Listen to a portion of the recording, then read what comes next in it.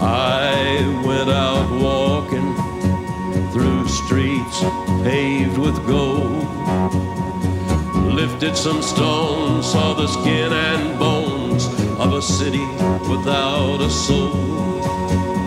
I stopped outside a church house where the citizens like to sit.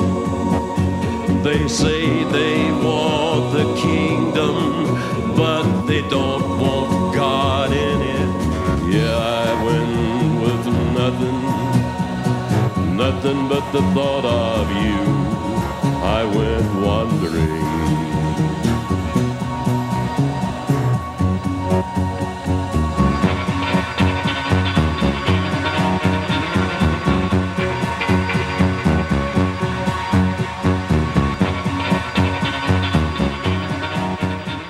Live from the Mecca of Mormonism, Salt Lake City, Utah, this is Heart of the Matter, where Mormonism meets biblical Christianity face to face. I'm your host, Sean McCraney. Thanks for joining us.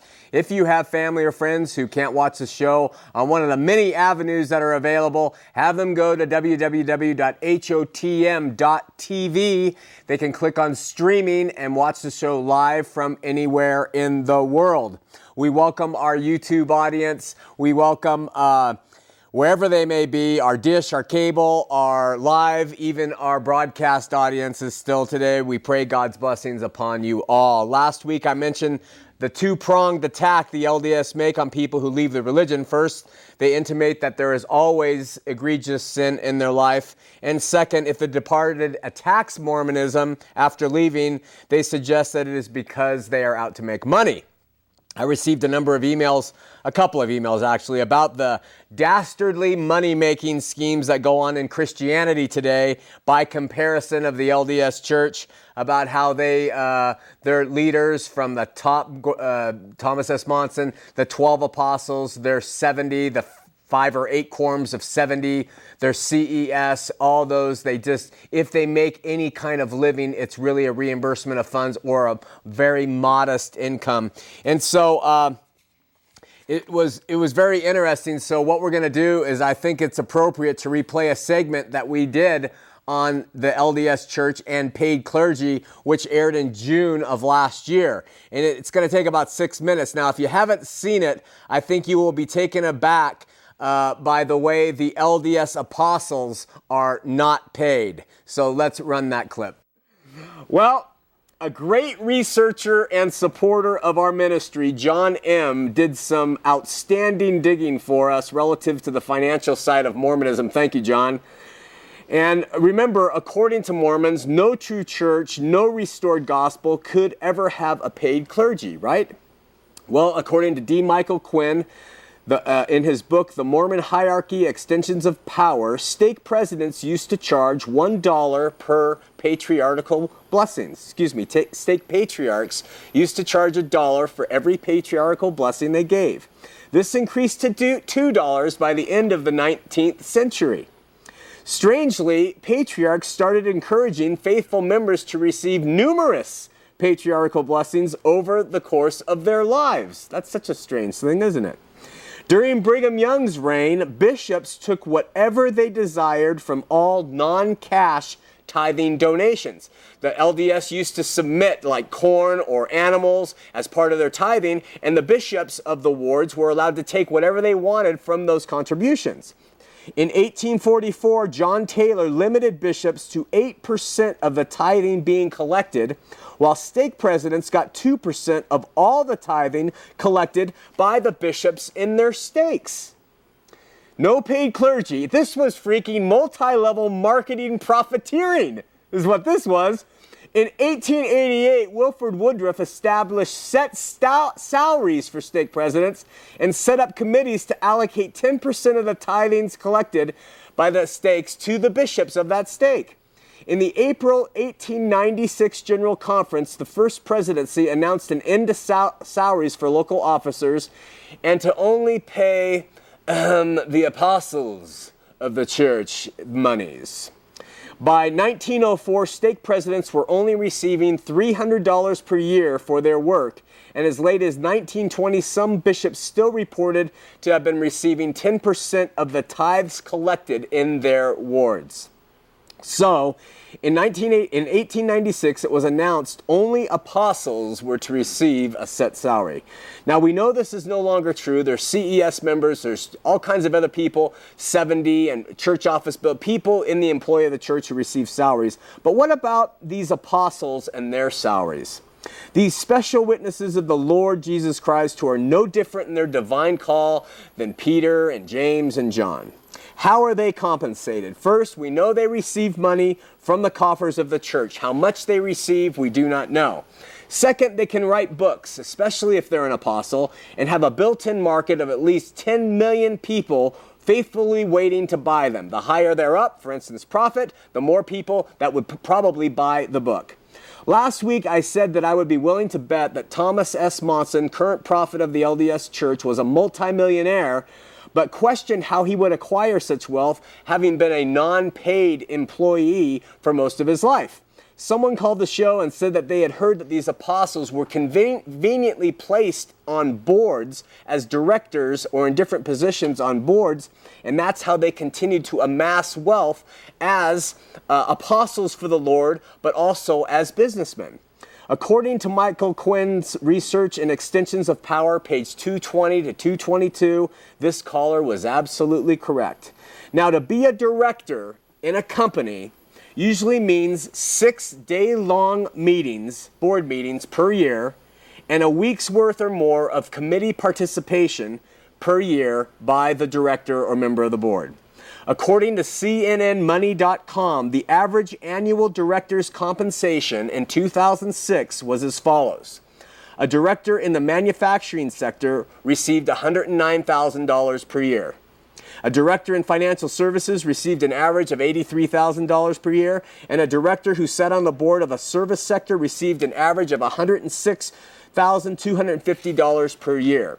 So Quinn decided to research the first presidency and the 12 apostles of 1984. Here is what they found. President Spencer W. Kimball, this was 1984, who had been incapacitated since 1982, was a director on the Bonneville International Corporation.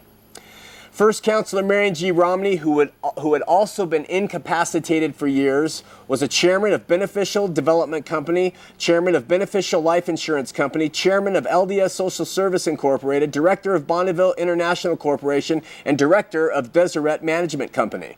Second Counselor Gordon B. Hinckley, who later became the prophet, was the chairman of Deseret Management Corporation Foundation, director of Bonneville International Corporation, director of Deseret Management Company, director of KIRO Incorporated of Seattle, director of Utah Power and Light, and director of Zion's First National Bank, all while they were apostles of the Lord. President of the Quorum of 12, Ezra Taft Benson, was a director of the Beneficial Life Insurance Company. Howard W. Hunter was president of the Polynesian Cultural Center in Hawaii, owned by the LDS Church, director of the Beneficial Life Insurance Company, director of Continental Western Life Insurance Company, director of Deseret Federal Savings and Loan, director of First Security Bank of Utah, director of First Security Corporation, director of Heber J. Grant Incorporated, director of PHA Life Insurance Company in Oregon, director of Watson Land Company in Los Angeles, director of Western American Life Insurance Company. Thomas S. Monson, who is now the prophet of the church, was president and chairman of the Deseret News Publishing Company, vice president of LDS Social Services, vice president of Newspaper Agency Corporation, director of Beneficial Life Insurance Company, director of Commercial Security Bank, director of Commercial Security Bank Corporation, director of Continental Western Life Insurance Company, director of Deseret Management Companies, director of IHC Hospitals Incorporated, director of Mountain States Telephone and Telegraph Company, director of Murdoch Travel, director of PHA Life Insurance Company in Oregon, director of Pioneer Memorial Theater, and director of Western American Life Insurance Company. I could go through and name all the rest of the 12 apostles, and they were all on some company or another, at least 4, except for Russell M. Nelson, who was a retired physician who was put as a director of Zion's First National Bank. So I'm sure he had all the training for that. Not paid clergy. No paid clergy. A Latter-day Saint must go to the temple to live with God. So we're back, and with that, let's have a prayer. Man, my appearance has changed. Dear Lord, we love you and we thank you. We praise you for this airtime. We praise you for the opportunity to speak about these things. We pray for our audience here, our audience everywhere who may view this show now, this evening, or some other time. And we pray that your truth will come through and that these things will accumulate and they will present a case for you over this religious group. So Lord, we pray for this. We pray for the callers and that I will have your wisdom and peace and not my own failures. In Jesus' name, amen. As we reported last week and in our continued study of the untold history of Mormonism, the Nauvoo Saints, numbering upwards of 20,000, began to leave in the spring of 1846 under the direction of Brigham Young. In addition to battling with their Gentile neighbors over polygamy, stealing from the Gentiles, and the growing threat of Mormon military, the LDS leadership, including Brigham Young, Apostles Willard Richards, John Taylor, Parley P. Pratt, Orson Hyde, were involved in a counterfeiting scheme where coinage was called Nauvoo bogus. This Nauvoo bogus was authorized, created, and distributed by the Mormon leaders in Nauvoo. When U.S. Marshals reached Nauvoo in December of 1845 to arrest Brigham Young for his involvement in this scheme, he decided that the exodus west couldn't wait any longer. Hundreds of wagons filled with Mormon people began to move out. By December of 1846, very few Mormons were left in Nauvoo. This permitted the governor of Illinois, Thomas Ford, to say before a state legislature, quote, "It is with much satisfaction that I am enabled to say that the people called Mormon have been removed," end quote. I think in reporting this unheard history that the LDS leaving the state was both an unfortunate event in some ways, but a deserved one. I say this because Mormonism teaches even its children today that they were on the receiving end of all the persecution because of their righteousness.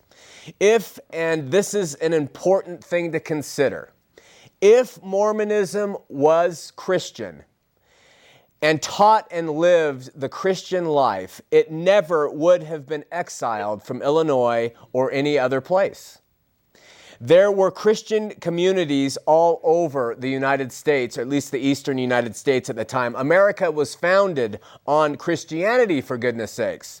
Remember, Mormonism was driven out because they weren't Christian then.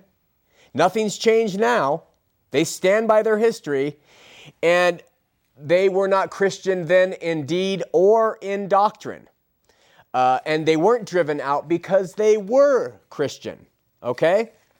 I was taught as a Latter-day Saint that the general reasons for the Mormon expulsion from Illinois was one, that the Gentiles were jealous of their success and their growth, and two, that they were suffering for valiantly possessing the truth of God because they were good and the rest of the United States was evil. There may be some truth to some of the stuff regarding the Gentiles or the non-Mormons, but what the LDS do not admit today or teach, even to their adults, is there were plenty of things that they did to cause the people of this nation to fear and loathe them. First, they were religious elitists. They telling people, like they do today, that they alone possess all truth and no one else has all truth. To the Mormons, it was always their way or the highway. Now, sometimes the LDS will defend this, it's our way or the highway stance, by saying Jesus had that same stance. Jesus says, I am the way, the truth, and if he can make that stance, there is nothing wrong with a church making that stance. I would suggest that Jesus did demand this, absolutely, but there is a great difference between saying he is the author and finisher of our faith and claiming a man-made religion is the only true church on the face of this earth and that everyone has to belong to it or they will not live with God. Secondly, what was the LDS way that they were claiming everyone needed to embrace back there at Nauvoo? What were the surrounding neighbors and people of Illinois hearing and seeing about the LDS that cause such fear and loathing? Think about this, okay? And use this in your discussions with the LDS when they start talking about how persecuted they've always been. First, they had a guy leading the church before he was killed who was dubious in his history at best, and he claimed to receive revelations from God and to be able to translate ancient papyri.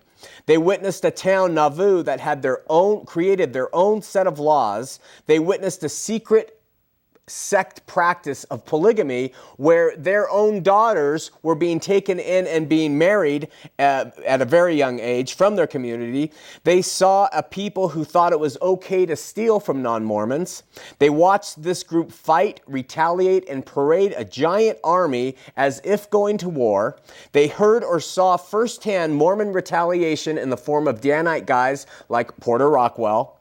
And they watched as this group grew in great numbers relative to most of the other towns in their states. Add to the fact that they spouted the idea that they were literally going to take over the world. How would you react? Do you think a group would frighten us today if it were here in the United States like that? Do you think this would arouse the attention of the federal government? I've used this example before, but I want you to just imagine in your community, somewhere in your state, in maybe a rural area, there is a town of 20,000 militant Islam fundamentalists that have gathered in the community, and they have been known to have taken lives. Okay? They have a singular leader who secretly practices polygamy with the women from your area. He has made his own laws. He has said things against the United States. And he's established his own military. He even rides around on a horse or now on a motorcycle dressed in full military regalia. Add in the fact that the followers of this man come into your town or community and they tell people all the time that they are going to take over the world. Would you fear this group? Would you try and get rid of them? Would you call in the National Guard? Well, this is how Nauvoo Mormonism was seen then. Listen, Americans have never appreciated people or groups that threaten two key things about our lifestyle. We don't like people who threaten our physical safety, and we don't like people or groups who threaten our property. In fact, our laws are sort of categorized into three sections: infractions, misdemeanors, and felonies, based off how much injury is caused to a person and how much property damage was caused to another person. I mention this in the hope of helping you LDS step down from your "we've been so persecuted" high horse and see your contributions to the troubles that you faced back there. Gordon B. Hinckley, before he passed away, was a master of getting the LDS to vicariously remember, even relive, a reconstructed and sanitized version of the LDS history, constantly honoring the forefathers who bore such hardships for the church. Today, Mormon youth actually dress, usually in the summer, in 19th century garb and drag hand carts across a portion of the hot desert in order to sort of relive this exodus west. I wish they would tell these good kids that it was what was leading Brigham to bring people out here and why they had to come here in the first place. After Brigham and his train left Nauvoo, they stopped in a place called Winter Quarters, which today is Omaha, Nebraska. And he and 142 others in April of 1847 left for the Great Salt Lake. Without question, this trip was arduous and difficult, but the Brigham Young Party reached the Salt Lake Valley in July of the same year. Brigham Young had his dream: total seclusion, total allegiance of a people, and total control. Where Mormonism would have you believe that upon seeing the Salt Lake Valley, Brigham Young said, "This is the right place." I wonder if he looked and said, "Yeah, this is the right place." Many people like to suggest today that Brigham was a good man. The opinion is usually based on the indisputable fact that he was a hard worker, a clean liver, and that he knew how to lead people to productivity. But these same traits are shared by most bloody totalitarians. And I'm not angry, I'm just being real and painting you the picture that you never hear. This is the other side of the coin. In fact, I like to go on to record to state that Brigham Young, I've said it before, was in fact a very, very bad man. And one who would resort to almost anything to exercise control over everything he possibly could. Like most totalitarians, Brigham was not a man of small vision. And he quickly laid claim to a parcel of land that was absolutely enormous. Specifically, Brigham claimed all the land stretching from San Diego, California, to present-day Denver, and from Wyoming to Arizona as theirs. Zion, as Brigham called it, included all of present-day Utah and Nevada, parts of Idaho, Oregon, Colorado, Wyoming, most of Arizona, a big part of California, and parts of New Mexico. According to the book Zion in Courts, Firmage and Mangrum suggest that this segment encompassed 1/6 of the United States, or about 265,000 square miles. Now remember, church and state were one single body in Zion, what Brigham called Zion. Courts were headed up by LDS authorities and functioned as church courts, who had the right to also inflict corporal punishment. This was in 1846. 3 years later, in 1849, however, a civil administration was put in place and formed what Brigham named the State of Deseret, which Young preferred over statehood to the Union. This model for Deseret is what Young hoped would last: theocracy, seeing himself as a benevolent dictator. I firmly believe that if Mormons today had the ability and opportunity, they would reinstitute and impose this theocratic model upon the state, upon the nation, and upon the world, if possible. Their history proves, and their doctrines and teachings prove, this is their ambition. Author David Bigler, who wrote Forgotten Kingdom, suggests, however, that this adopted civil administration was just a facade and was, quote, intended as a cover for the theocratic apparatus that truly governed the people. Bigler notes that when Deseret's General Assembly, which included a Senate and a House of Representatives, was put together, there were no elections held, just assignments given to the most prominent LDS men to fill these positions in the state and House. But Brigham Young was not so big that he could manipulate the U.S. government. In 1850, Utah became a United States territory under the power of Washington, D.C., and the Mormons out west, thank God, fell under this jurisdiction and control of Uncle Sam and his appointed territorial officers. The problem with this setup was, in a large way, geographical. Washington, D.C. was a long, long way from Salt Lake City, Utah in 1850, and Brigham Young knew it. So Brigham became Utah's first governor, which took the whole of the region back into his thick, calloused hands. And absolute power corrupts absolutely.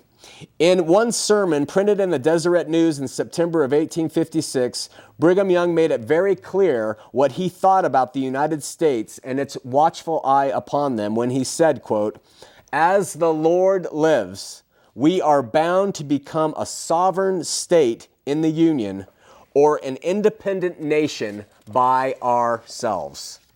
This is really important to understand, my friends. When Jesus broke down all the walls, all the races, all the genders, nations, and people, and made the gospel available to everyone on the earth, with his church a body of regenerated believers, Brigham Young sought to resegregate what the Lord's wonderful desegregation, to establish a separatist master race, so to speak, on the ground of an imperial and autonomous nation that he called Deseret. This was theocratic totalitarianism. Obviously, the title of governor in this theocratic state was also a facade. Young wanted to control, to dictate everything, and he did. And if a person wanted to stay in the good graces of Young and his autocratic rule, they had better toe the line of obedience. Young told people how to worship, how to live, and, as Richard Abanus points out in his book, One Nation Under Gods, even what to wear. Said Young, quote, "The man whom God calls to dictate the affairs in the building of his Zion has the right to dictate about everything connected with the building up of Zion. Yes, even the ribbons the women wear, and any person who denies it is ignorant."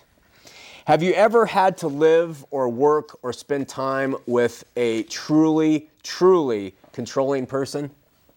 I'm not sure if there's anything more demonic. Contrast the controlling individuality with a genuine Christian. In his sermon, Brigham Young used the word dictate twice. This was not a random choice of words for Brigham, for he thought himself as a dictator. Now, admittedly, the word dictator may have meant something very different back in those days, but the word did mean when I speak, you act. And this is how Brigham saw his relationship to people in this now isolated place. He spoke, they acted, or else. In a sermon in 1871, he stated, quote, "I have been your dictator for 27 years, end quote. And Heber C. Kimball plainly described Young as, quote, "our governor and dictator." Again, does this sound like Christianity? Does this sound like loving people filled with grace, trying to work with each other, learning? Yes, there are people who have to exercise control. But does this sound like Christianity in action? Now, keep the image of Brigham Young's Utah in your head and then ask yourself, what was going on in other parts of the world, just other parts of the United States, throughout the Christian world? Were there Christians then who were praising God, singing hymns, teaching the doctrine of grace, allowing people to live how they choose, teaching with love and the fruits of the Spirit, and salvation by Jesus and Jesus alone? Absolutely. But for some reason, Brigham Young thought that his ways of control and threats and violence and even murder, which we're going to talk about as the weeks go on, were superior to the ways of the biblical Jesus Christ. Brigham Young wouldn't even let the people own land. Instead, they were allowed to live on parcels meted out to them that were given to them by Brigham's church. Interestingly enough, the most beneficial lands were taken up by Brigham and other high-ranking officials like the Creeks and the Canyons. In addition to not owning their own land, church members were forced to consecrate and deed everything they owned over to the church trustee in trust. Guess who it was? Brigham Young. In the Journal of Discourses, Volume 2, page 298, Young justifies this consecration in this way. He says, "Since the world belonged to God and the saints were only acting as stewards of God's property, and the purpose of their stewardship was to build up the kingdom of God here on earth," which means Mormonism, always means Mormonism when they say that, which fell under the jurisdiction of Mormonism's head, Brigham Young, he had to have the ownership or the rights to all those things. Absolutely amazing. When we come back, we'll continue to talk about Brigham Young. We'll open up the phone lines, 801-973-TV20, 801-973-8820. We'll see you in a second.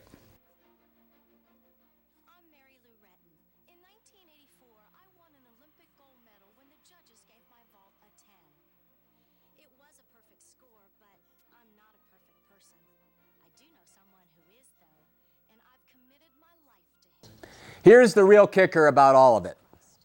If a person apostatized or left the church, they lost, first of all, they were stranded in an isolated place that would take them a month by horseback to get out of.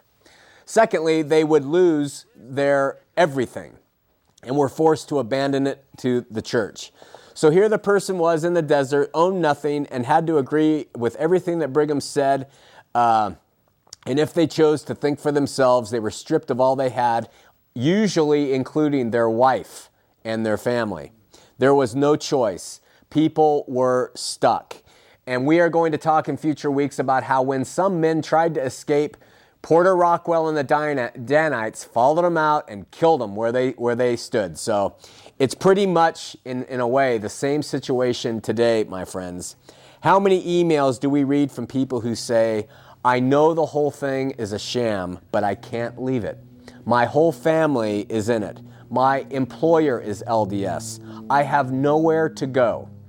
We read them often. I want you to know that you do have a place to go. And it's into the arms of the Lord, even if beginning by secret.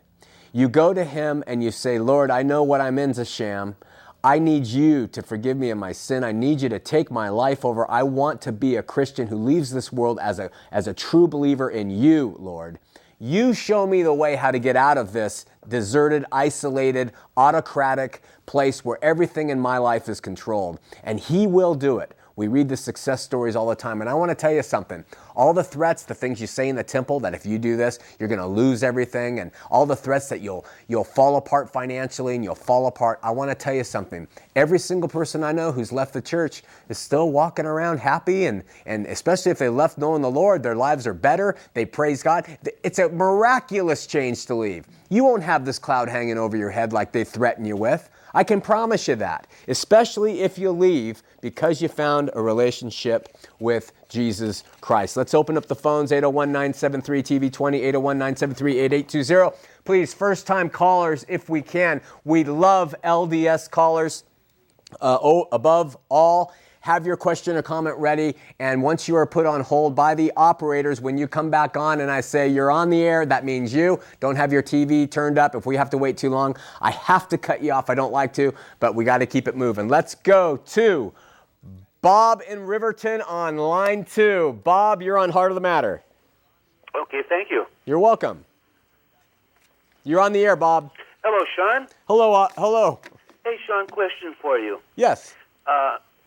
You've talked quite a bit about the Mormons claiming they're Christians. Yes.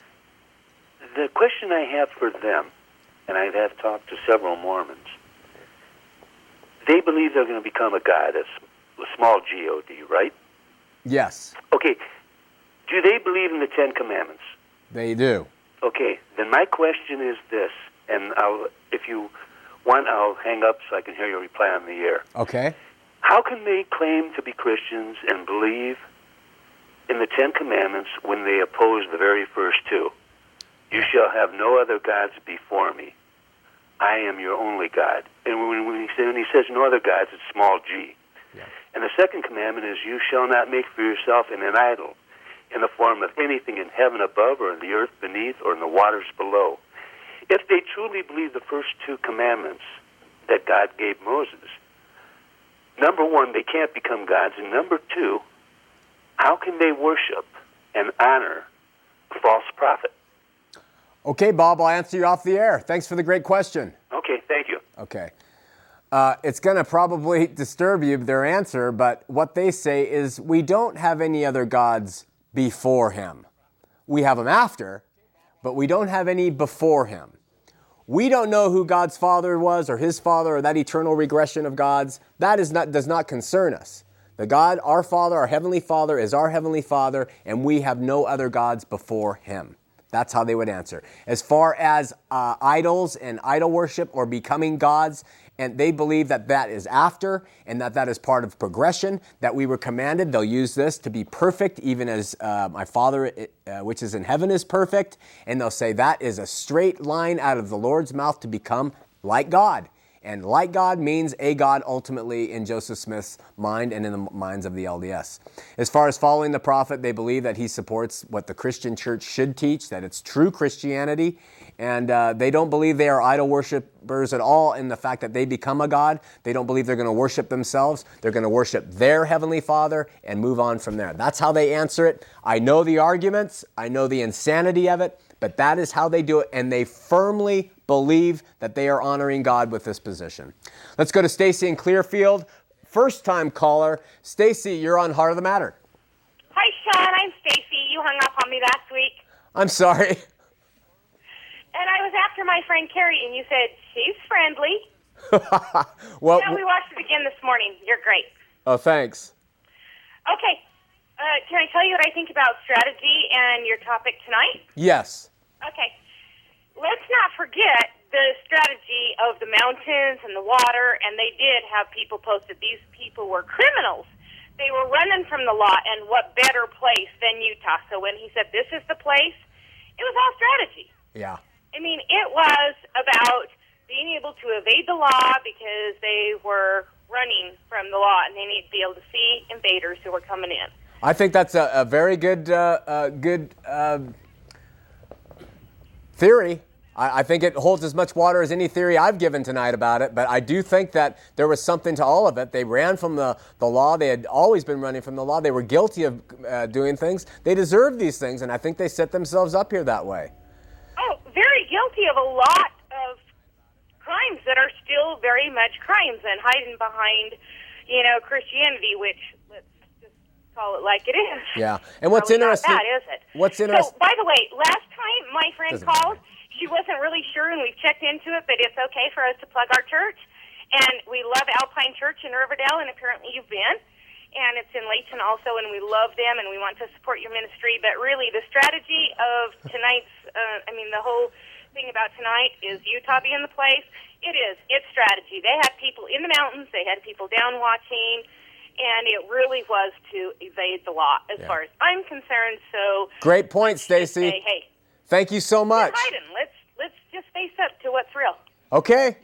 God bless you. Hey, wait a second. We love Riley. What? We want to say we love Riley. Riley? He's my son, Riley. Okay, say you love Riley. Yeah, and he's Christian too. Woo! All right.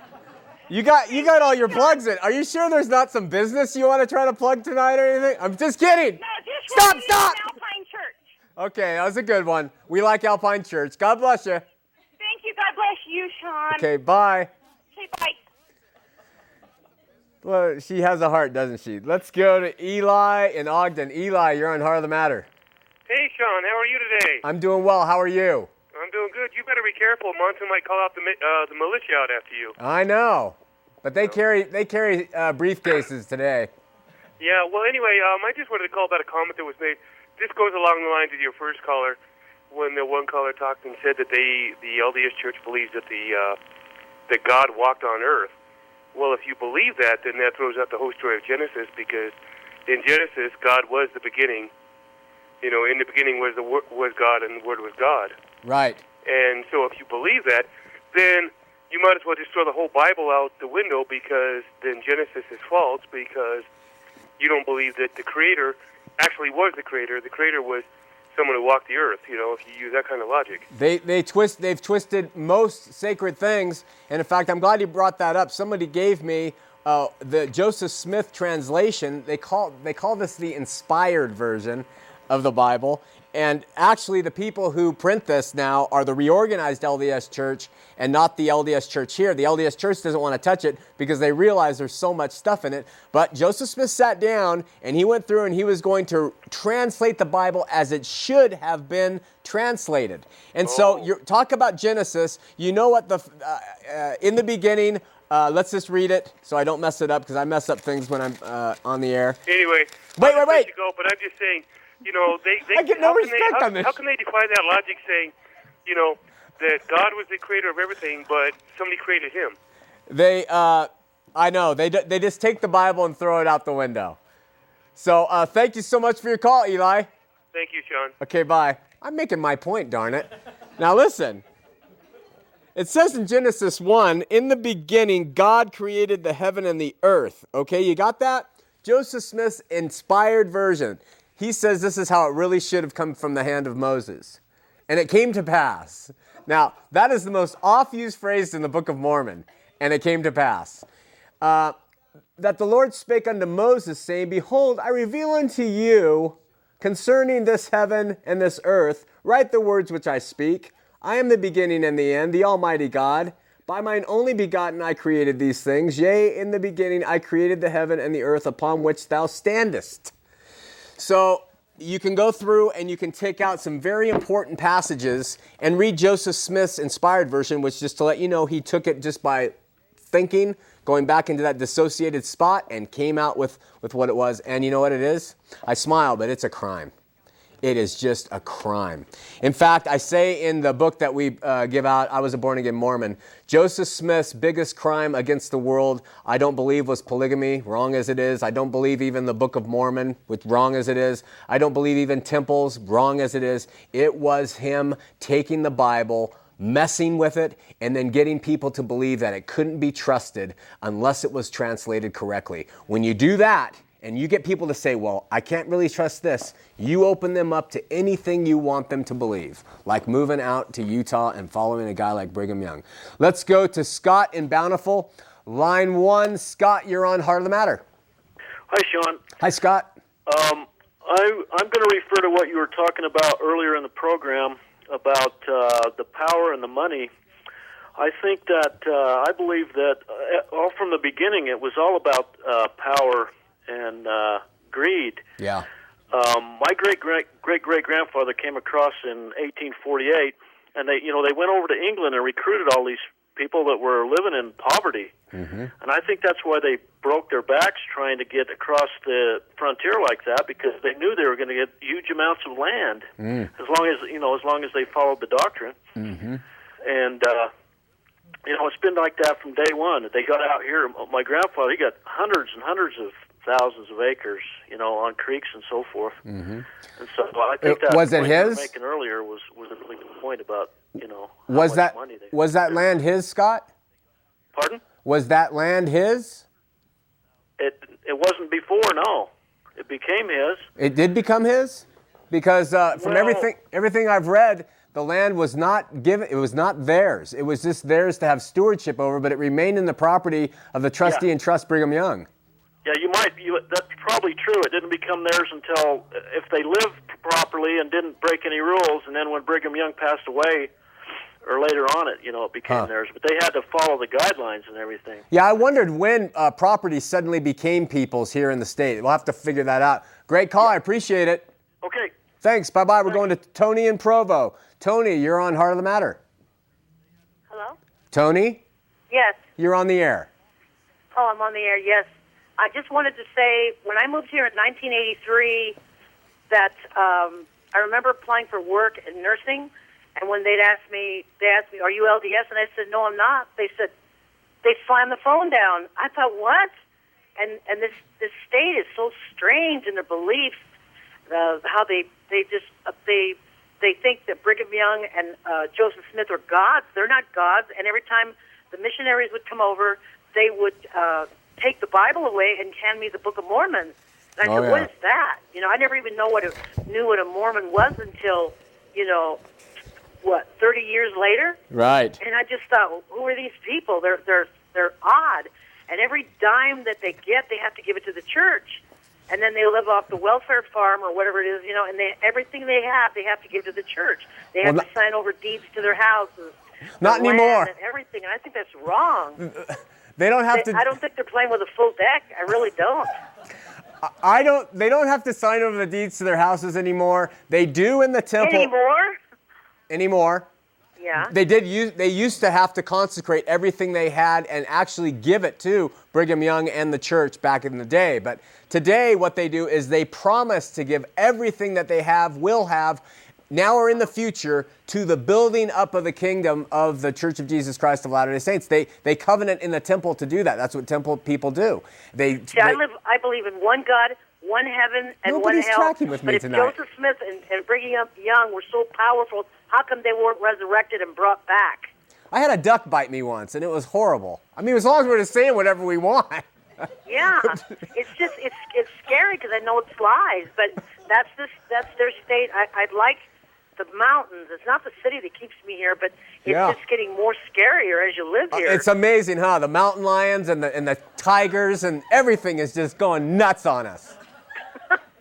Yes, but anyway, that's my feeling toward the Mormon people. They don't want you to read the Holy Bible, and that's the only book that I'll read. Yeah. I'll never read the Book of Mormon because I'll never be a Mormon. Well, that's a good thing, Tony. I appreciate your call. You've provided a great deal of insight. And one heaven, one hell, and one God. Amen, and it sister. truly isn't Joseph Smith because they killed him. Is it a full moon? Because of his ignorance.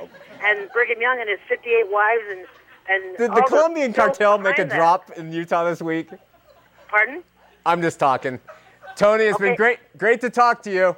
Okay, thank you. Thank you. Bye-bye. Bye-bye. Now listen, don't get mad at me. I know she's a believer, and this is part of the show. She has a personality, and I like to play with personalities. That's all.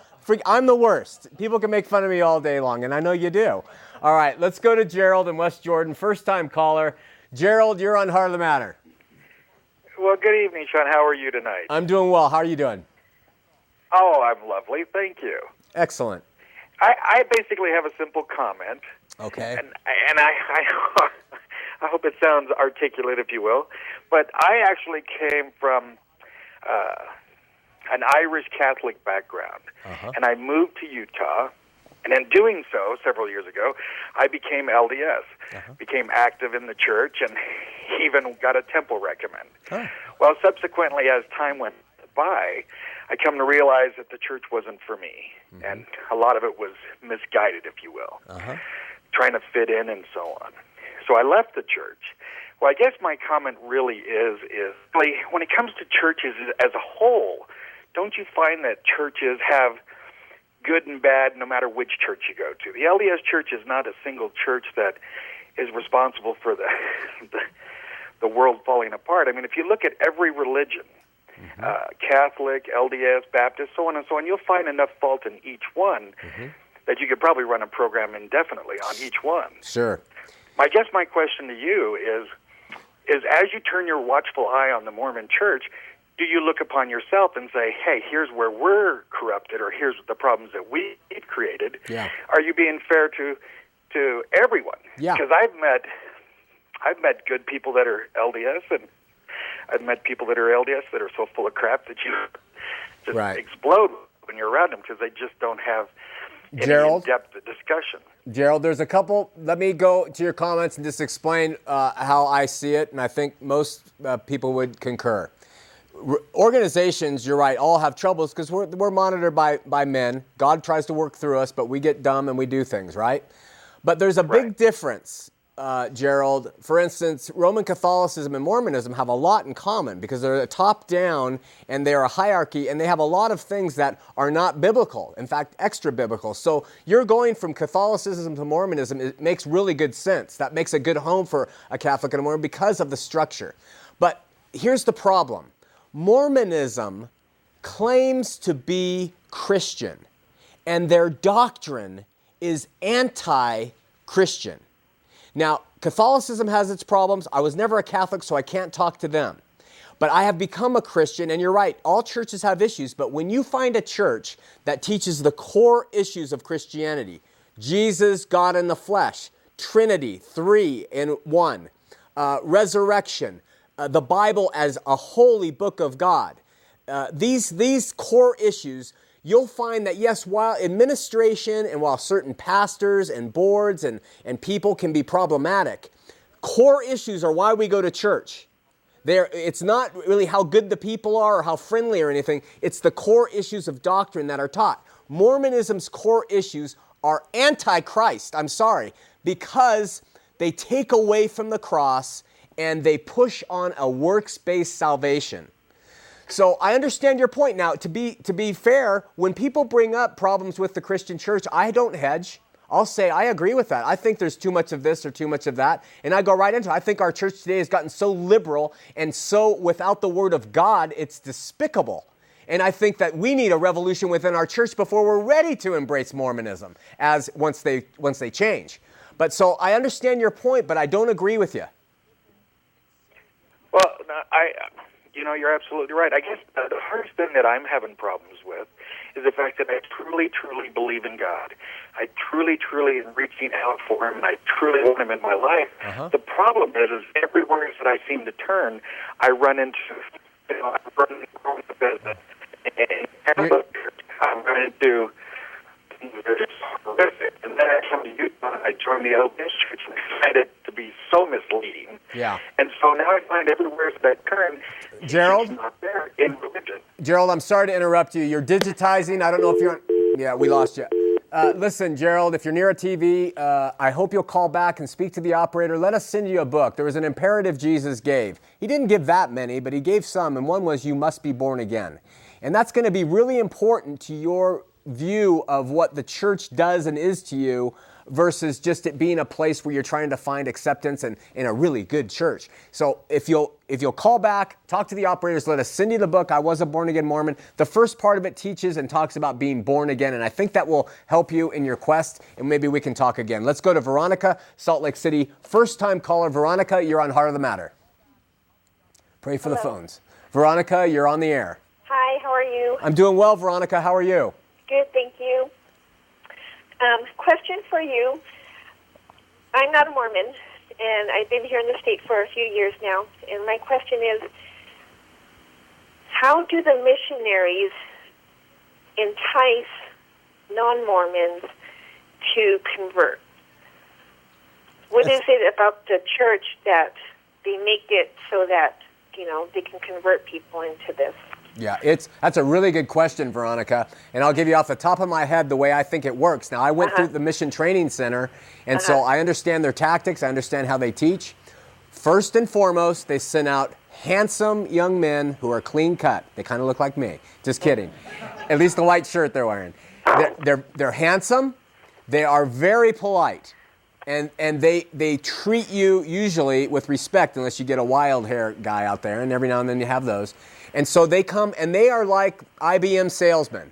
They have a good appearance, and they come in and they treat you with respect. So that's one thing. Nice young men who could be out partying in the college scene, knocking on your door and sharing a message about Christ. Well, there's something to that. Secondly, they give you only the bare essentials of Mormonism. And they have what are the first principles and ordinances of the gospel, which are faith, baptism, repentance, and the gift of the Holy Ghost. And so when you teach those, that sounds, well, that's pretty Christian. And then they'll slip in, well, we have this thing called the Book of Mormon. That's kind of strange. And then they'll kind of sell it to you. And in the Book of Mormon, they go to a promise, and it says, if you pray about these things, you are going to have a burning in your bosom that will tell you that these things are true. And what we want you to do, Veronica, is to take this book and go and just pray about God. If the things we've shared with you, if the book that you're reading is true, and He'll tell you, you're going to get a feeling that it's true. So you've had really nice guys, they're good looking and clean cut, they have a message that seems Christian, and they ask you to pray about it. Now, if you had a really strong Mexican dinner that night, and you went to bed and prayed on it, you could wake up with a rumbling and say, this is it. It's the truth. Feelings are an inferior way to know truth. That's why God gave us a manual, which many millions died for. But see, these counterfeits come in and they throw you curveballs and they say, try this way, try this way. And if you get that feeling, that's how they get most of their people. Now, of course, there's others who join because their friends are Mormon. They join because they have a great basketball court in every one of their churches. They have wonderful youth programs. They have sports programs, dances every Saturday night. Let me tell you, that is a youth draw like you can't believe all across the world. So, but I think the missionaries use those general tactics. Okay. If you want the antidote to missionaries, one, you have to know your word. If you don't know the word, you're not a solid Christian, don't try to take the missionaries on, because you're just going to sit there and it's going to be a non-event, and they'll make you maybe doubt what you don't already know. Yeah. But the antidote is talk to them about the Lord, talk to them about the Bible, and after about sometimes 3 minutes, sometimes 4, they run. And they say, we're going to come back another time, and they'll never darken your doorstep again. That's how it works. Yeah, I've had a few and just told them I don't have time for them, so they don't bother me anymore. Well, that's a good way, too. Veronica, great call. Thank you so much. Thank you. Okay, bye-bye. Bye. We're going to Craig in Taylorsville. Craig's a first-time caller. Craig, you're on Heart of the Matter. Craig, you're on the air. Craig? Yeah, I'm here. Okay. You're on the air. Hey, Sean? It's me. How you doing? All right, Craig, how you doing? I'm doing all right. Awesome. Hey, listen, I'm not a Mormon basher, but I definitely was raised in the church, and my great-great-grandfather was a missionary companion Wilford Woodruff back in the day, and he also was in the Nauvoo Legion. Wow. But I'll tell you where I get hung up in the Book of Mormon, and I always do, is when they talk about when they landed the animals that were here on this continent, such as the horse, the elephant, etc. Yeah. And as we well know, the horse wasn't even on this hemisphere until the Spaniards came in and were looking for the 7 cities of gold. Yeah. But what I'm getting at is the Book of Abraham. Okay. And the problem with the Book of Abraham is the way that he attained that. And not only that, they discovered the Rosetta Stone after he supposedly translated that. Yeah. And the scholars that saw the facsimiles in the Book of Abraham Right. said that they don't have anything to do with what Joseph Smith was saying that they did say. Funeral texts. That's all they were.